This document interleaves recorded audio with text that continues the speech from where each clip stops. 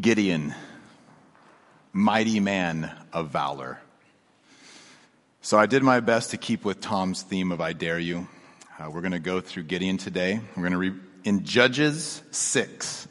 So if you have your Bible, I hate when Tom calls it an analog Bible, but if you have your physical paper-bound Bible, turn to Judges 6. If you have your phone, your iPad, turn to Judges 6.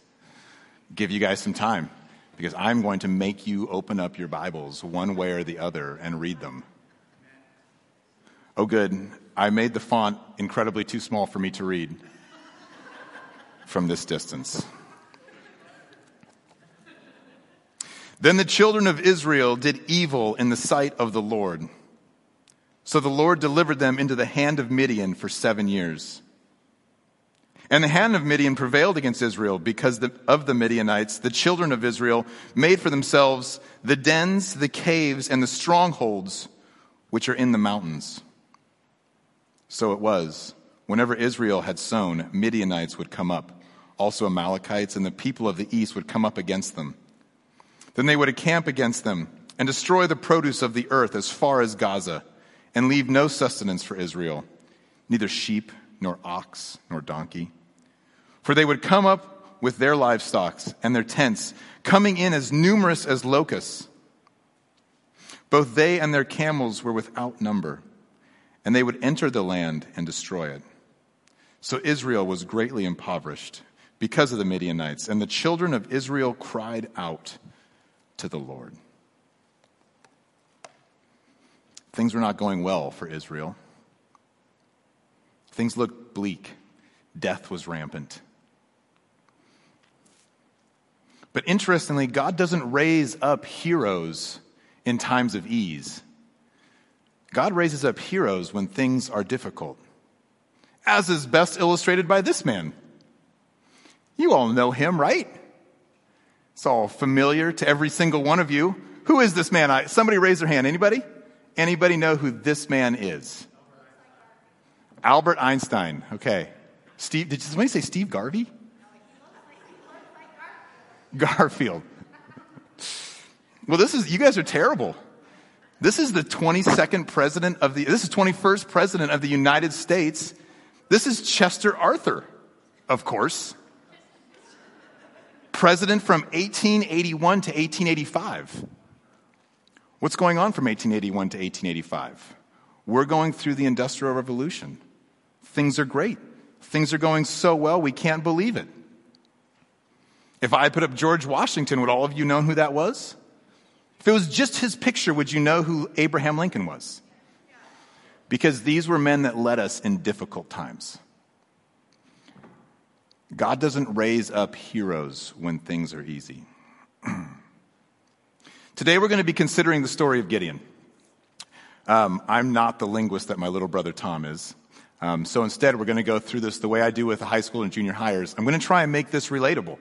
I want you guys to feel who Gideon is. I want you to think about his story, because often we go through the Bible and we're reading about Midianites and Amalekites and camels, and none of us have any experience with this type of life. And so things easily get lost in translation. And not difficult translation. We can read and understand who they are. It's just that we can't relate to it very well. So this is actually going to be a 4-part series. I'm not going to be speaking 4 weeks in a row, I hope. Well, actually, I know. But I am going to slowly walk you through who Gideon is. So today, we're going to meet Gideon. That's today's main goal. But before we can meet Gideon, we've got to have some context as to where Gideon is. So let's first ask, what is Israel like? Well, in the south, Israel has desert, high plains. It's very arid. In the central area of Israel, there's a lot of farming. It's lush green lands. Over on that east-south side, there's all these mountains where water comes up in clouds and then goes over the central valley, and it rains a whole bunch. And up north, there's a whole bunch of forests. What, ironically, for us, does Israel strike you as? Seattle. I would suggest to you it's a lot like California. Except it's a 20th the size. Next slide, Marilyn. There's California with Israel. I got that pretty close, too. I actually measured things. It was crazy. But think about us. Southern area, we're desert. We drink everybody's water. In the center of the country, at the center of the state, there's a whole bunch of farming, right? We all know that. And in the northern top part of the state, it's forest everywhere. Very much similar to what we are used to. So note that sans cars, cell phones, and everything else we enjoy today, Gideon lives in an area very much like California. When is this all occurring? Well, this is where we have a harder time relating. This is occurring in the 12th century BC, the 1100s, right? In the 1100s, you have people entering the Americas early on. You have the Trojan-Spartan War, also known as the Trojan War, where Sparta comes in and pretty much wipes out the Trojans. Great time for horses and Mohawks. Oh, part of it got cut off. Oh well. We also have the Phoenician alphabet. This is the first time an alphabet is discovered, and one can only presume a horrible song that will never exit the world. A, B, C, D, E, F, G. We're exiting the Bronze Age. We're entering into the Iron Age.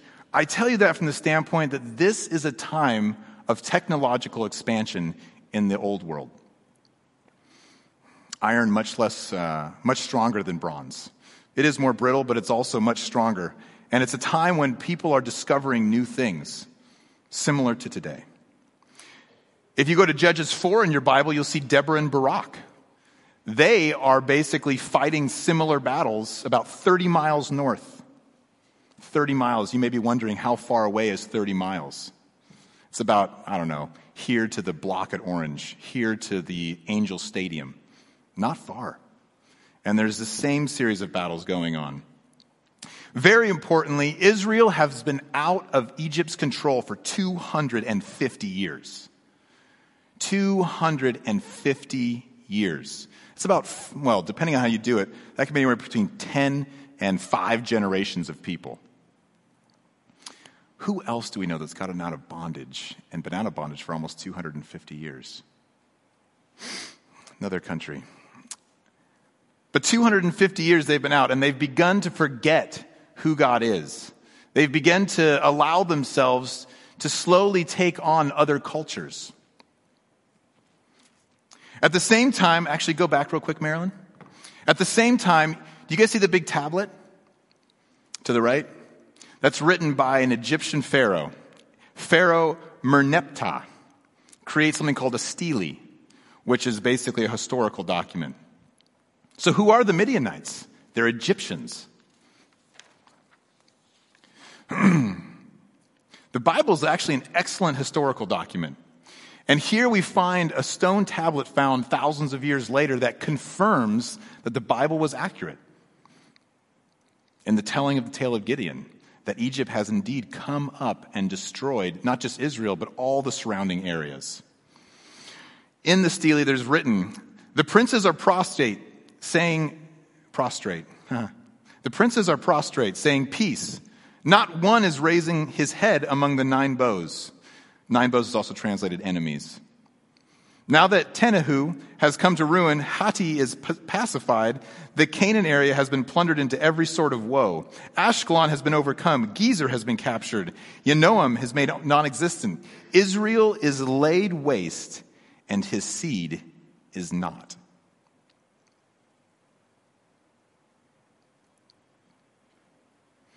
Why has God allowed all of this to happen?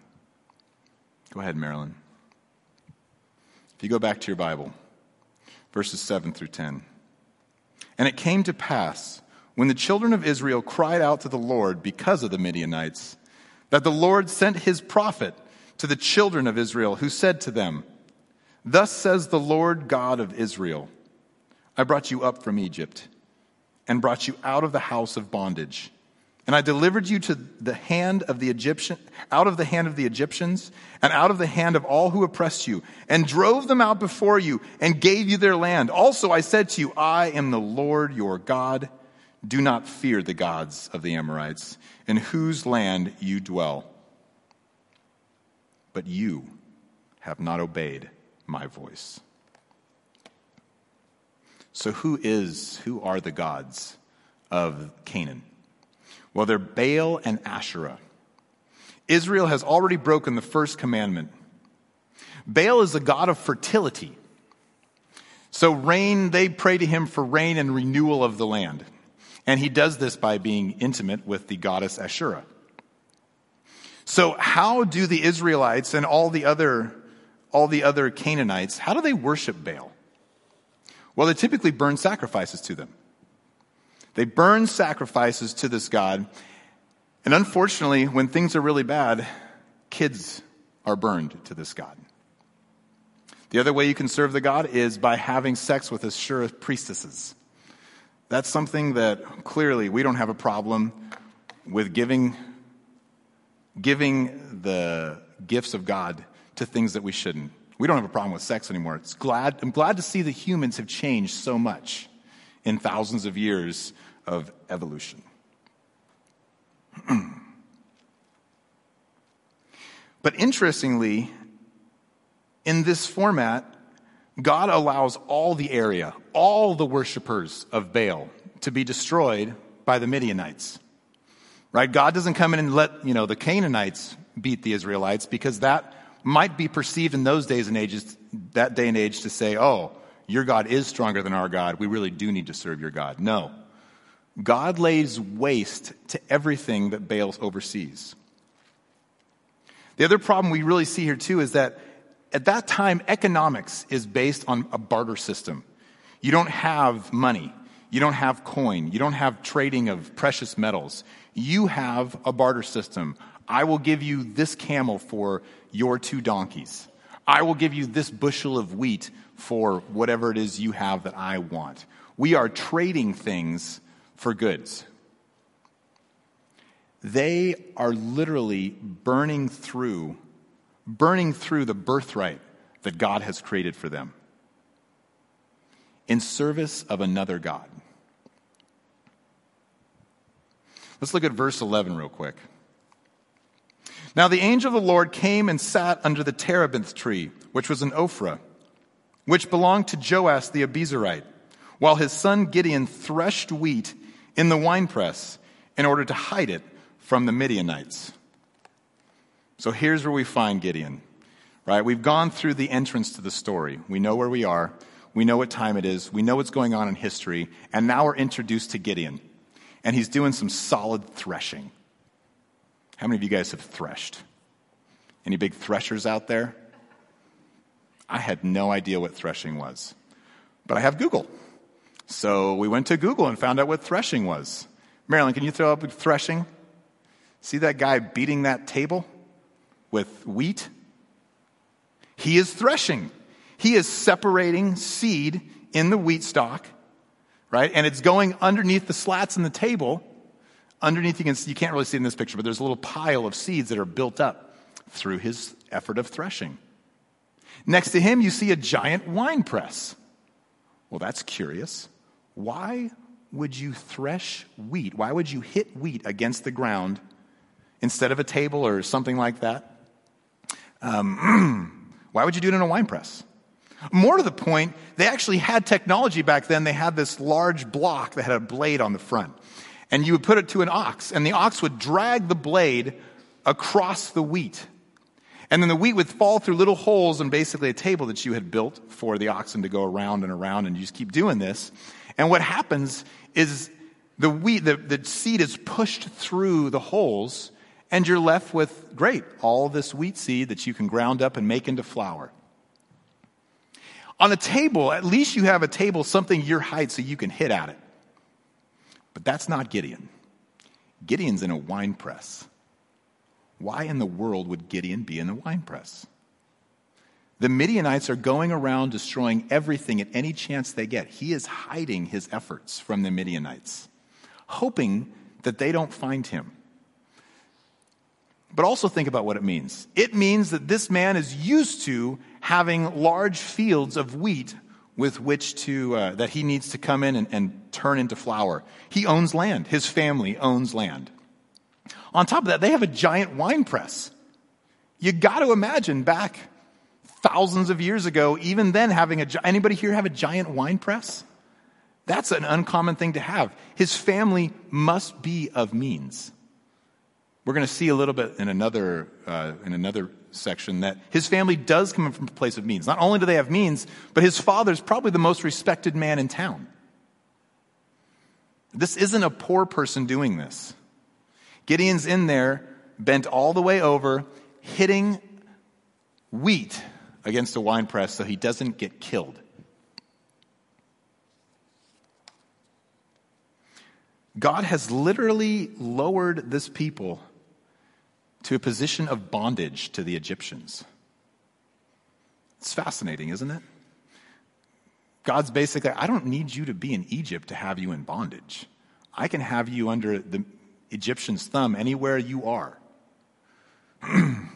God has reduced Gideon and his family and his people to nothing. And the angel of the Lord appeared to him and said to him, "The Lord is with you, mighty man of valor." Sometimes that's translated mighty warrior. Do you think at this moment Gideon feels like a mighty warrior? Or a mighty man of valor going out and conquering his foes? God doesn't see you the way you see you. You look in the mirror and see who you are. God sees everything that you can be. God sees what Gideon is going to become before Gideon does. God gives Gideon clarity in that moment, despite the fact that Gideon can't see it. God is able to engage Gideon in such a way that Gideon replies. And Gideon knows that God is speaking. Now, of course, God appears to Gideon, which does, make it a little bit easier. We don't get to have God show up, ring on our doorbell and say, "Hey, just FYI, man, mighty man of valor." That hasn't happened to me. But God is faithful to engage. God is faithful to find you. I just gave announcements for a number of things that God needs you to do. God is calling you to serve in the same way he was calling Gideon to serve. Gideon replies back. Gideon says, "Oh, my Lord, if the Lord is with us, why then has all this happened to us? And where are all his miracles, which our fathers told us about, saying, 'Did not the Lord bring us up from Egypt?' But now the Lord has forsaken us and delivered us into the hand of the Midianites." Does Gideon feel like the mighty man of valor? No. Things aren't going hot. Things aren't fair. But where is Gideon's humility? What about the fact, oh, hey, don't forget, you've been worshiping other gods for years now. Where's God's lightning bolt? That's what I want to know, because if I was God, you're done. Next. Who's up next on the list, Archangel? Not God, though. God is happy to allow Gideon to question him and be like, "Oh, I just don't see it. What's going on here?" How do you respond to God? I guess the better question is, do you respond to God? You got to chalk it up to Gideon. Things are rough. He's probably scared that someone's there. Clearly, he knows that this person speaking to him is someone of power because he calls him Lord, right? Which is a light way of saying he doesn't think he's a common person. He knows something is special about this particular person speaking to him. But Gideon doesn't hold back. Gideon is responding in a way that is very human, which is another great part about Gideon and all the heroes in the Bible. Think about the heroes in the Bible. Abraham forces out his firstborn and the firstborn's mother. Abraham's firstborn. because his wife is nagging him and harping on him to do so. Moses avoids his calling at first. As best he can, he's like, nah, I'm good. I don't want to do that. That doesn't sound fun. Aaron, when Moses goes up on Mount Ararat, Aaron, 5 weeks in, he's like, well, this is done. Let's go ahead and build ourselves a golden calf that we can worship. 5 weeks. The heroes of the Bible are you and I. They are common, everyday people. Samson sells his secrets to a prostitute. David sees a hot girl, sleeps with her, gets her pregnant, and then kills her husband. Saul hides when God's picking a king. They are us. They are fallible, horrid, wretched people, just like Gideon. But God still calls you horrible, wretched people. He calls you to serve. And he doesn't give up with Gideon. The Lord turns to Gideon and says, go in this might of yours, and you shall save Israel from the hand of the Midianites. Have I not sent you? God's not like, oh, my bad. I picked the wrong person. Nope. God's like, yeah, I picked you. He will put you in the spot that you need to be. And thank goodness, because we stink at putting ourselves in the spot we need to be. Next slide. Here's a quick history of the world. In the beginning, people ruin everything. Jesus returns. Because we like to lean on our own understanding. You guys are awful at understanding anything. Me included, Tom included, everybody. We are terrible at understanding things. So stop. I tell you what you need to understand. We need VBS helpers. We need people in high school and junior high. We need people teaching the kids. There. God has called you. Stop leaning on, I'm not good with kids. I'm terrible with kids, and they let me teach the high schoolers for like a year.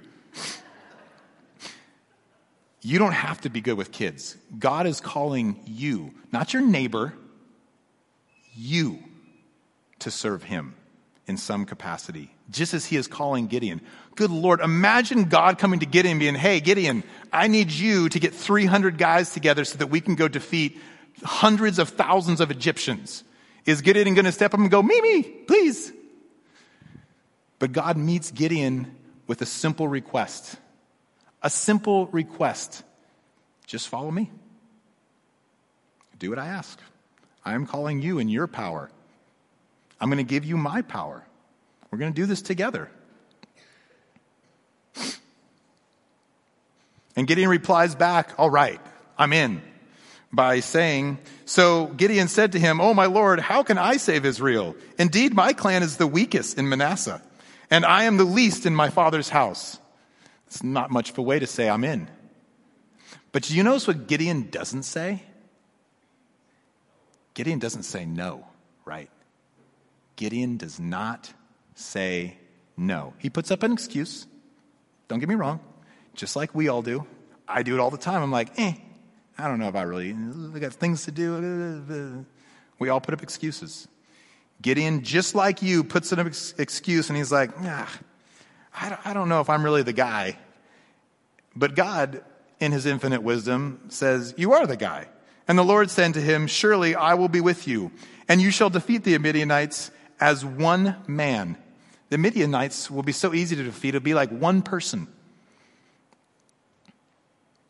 Up and at 'em, cupcake. Let's get to this. You've got an entire nation to destroy like one man. And then Gideon says the same thing that we all say.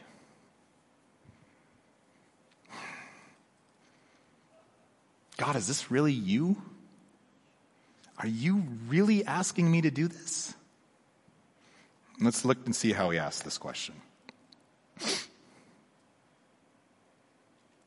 Then he said to him, if now I have found favor in your sight, then show me a sign that it is you who talk with me. That's really all of our concern is like, I just want to know it's God. Is it God really calling me? Your sign was in the PowerPoint slide when you showed up. We need help teaching kids. Gideon gets a different sign.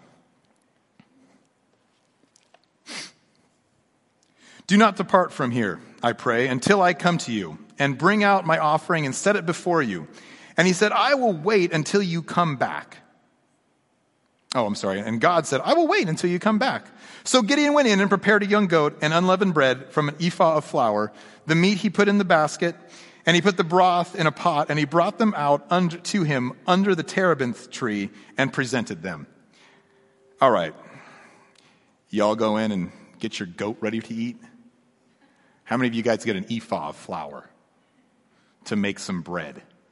I'm guessing not many of you know what an ephah is. I did not know what ephah is, but fortunately Google did. 30 pounds of flour is what the estimate is.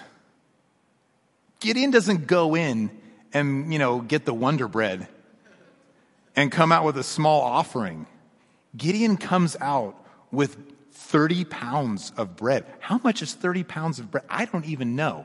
But the bad part is, too, it isn't real bread, everybody, because we're in the middle of a famine. Remember, there's been 7 years of Midianites destroying everything, right? God wants them to do everything that the opposite of what Baal would do. If Baal would protect something, God destroyed it. If Baal would do that thing, God let the Midianites destroy that. Anything that Baal was allowed to be the God of, our God took away and said, no mas. So there's no yeast. So Gideon really brings out 30 pounds of flour tortillas to one degree or another. I'm sure it's naan bread or something like that. But he brings out flourless bread. And he cooks a goat. Now again, no idea what that means really in my life. But I looked up goats. And then I looked up preparing a goat. You get 10 to 20 pounds of meat. So let's just say Gideon isn't away for 20 minutes rooting through the fridge. Gideon is gone all day. What would you suspect Gideon is hoping will happen while he is gone? If God came to you and said, hey, I need you to go and defeat China. And you're like, okay, God, I want to see if it's really you. I'm going to leave for the day and come back. What are you really hoping is happening in this moment? You're hoping when you get back, nobody's there. Thank you. So glad I don't have to go defeat China.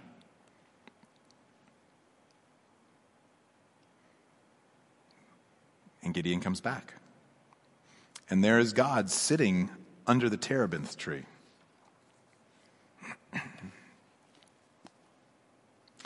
Then the angel of the Lord put out the end of the staff that was in his hand and touched the meat and the unleavened bread. And fire rose out of the rock and consumed the meat and the unleavened bread. And the angel of the Lord departed out of his sight.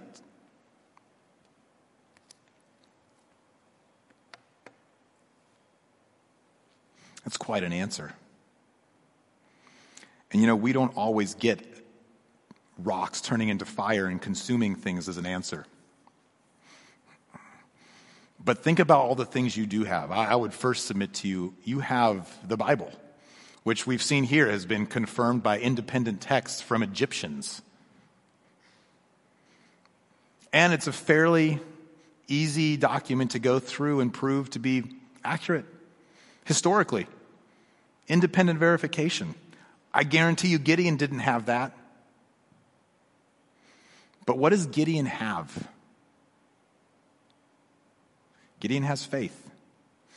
Gideon replies, now Gideon perceived that he was the angel of the Lord. So Gideon said, alas, O Lord God, for I have seen the angel of the Lord face to face.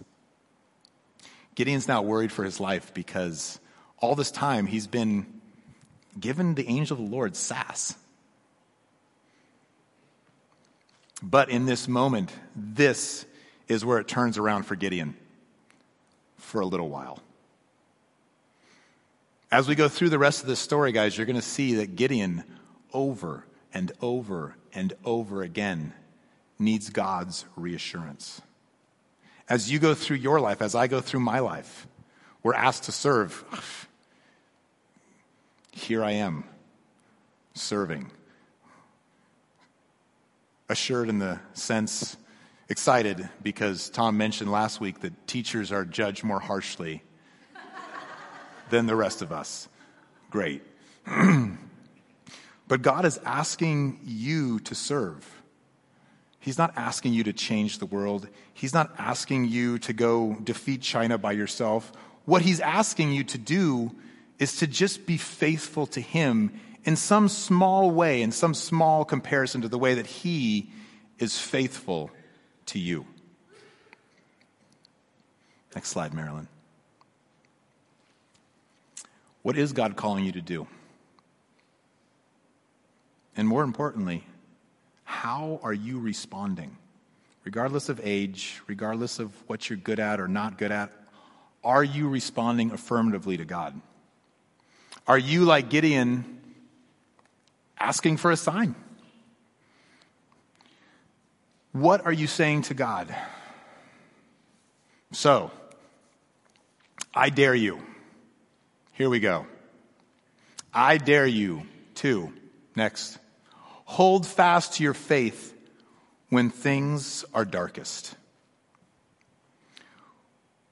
We likely find Gideon with dead relatives, afraid for his own life, probably with his own family, wondering how he's going to feed them, how he's going to clothe them. They've been doing this for 7 years. They live in mountains. I don't know if you guys have been to mountains, but mountains are not a great place to grow food.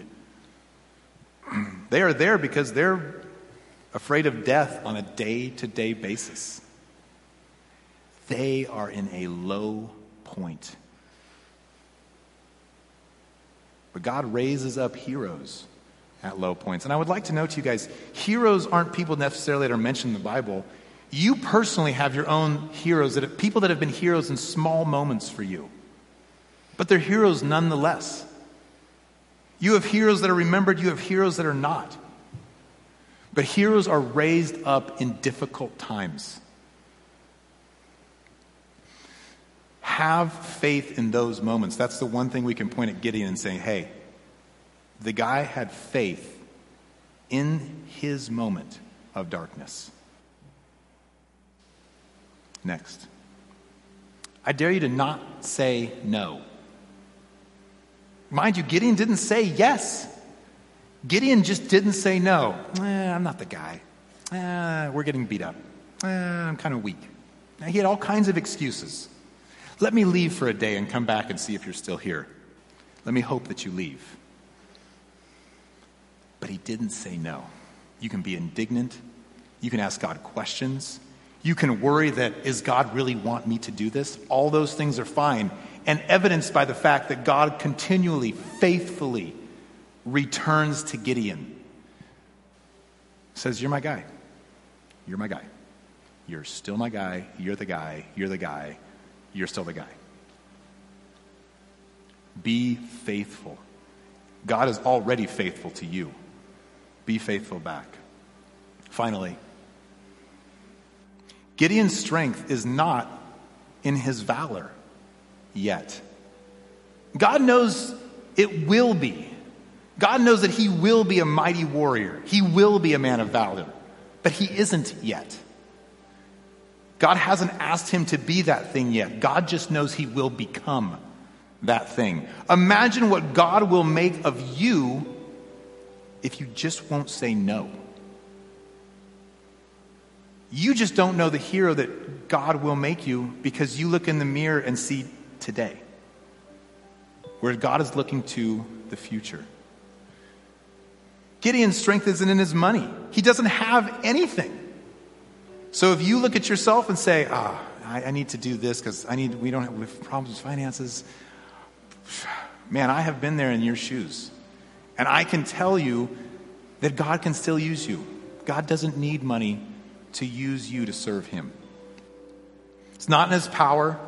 Gideon even admits, I'm the weakest in the weakest tribe, of the weakest place, of the weakest. But that isn't what God needs either. He doesn't need you to come up here and speak. He doesn't need you to do anything. He just needs you to faithfully serve.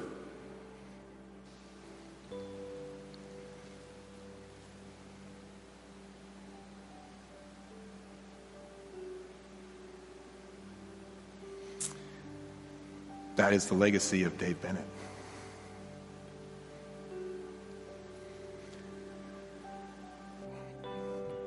Dave was a faithful servant and served where he needed to, not where he wanted to.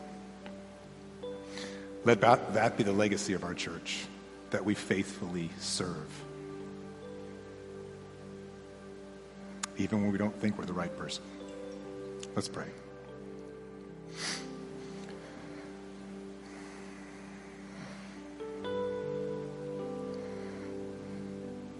Dear Lord, we come to you fearful at times, uncertain of our job, uncertain of where you're really calling us or if you're really calling us, Father. Lord, I pray that we would be the Gideons.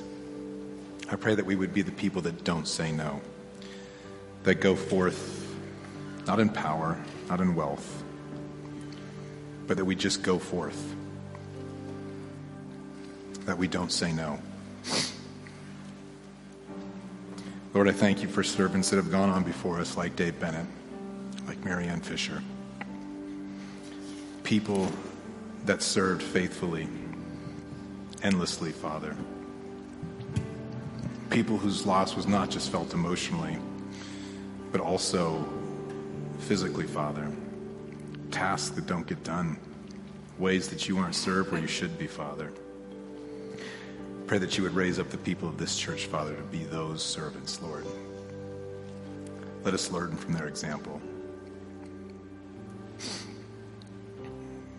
Help us to be faithful back to you, Father. In your name we pray.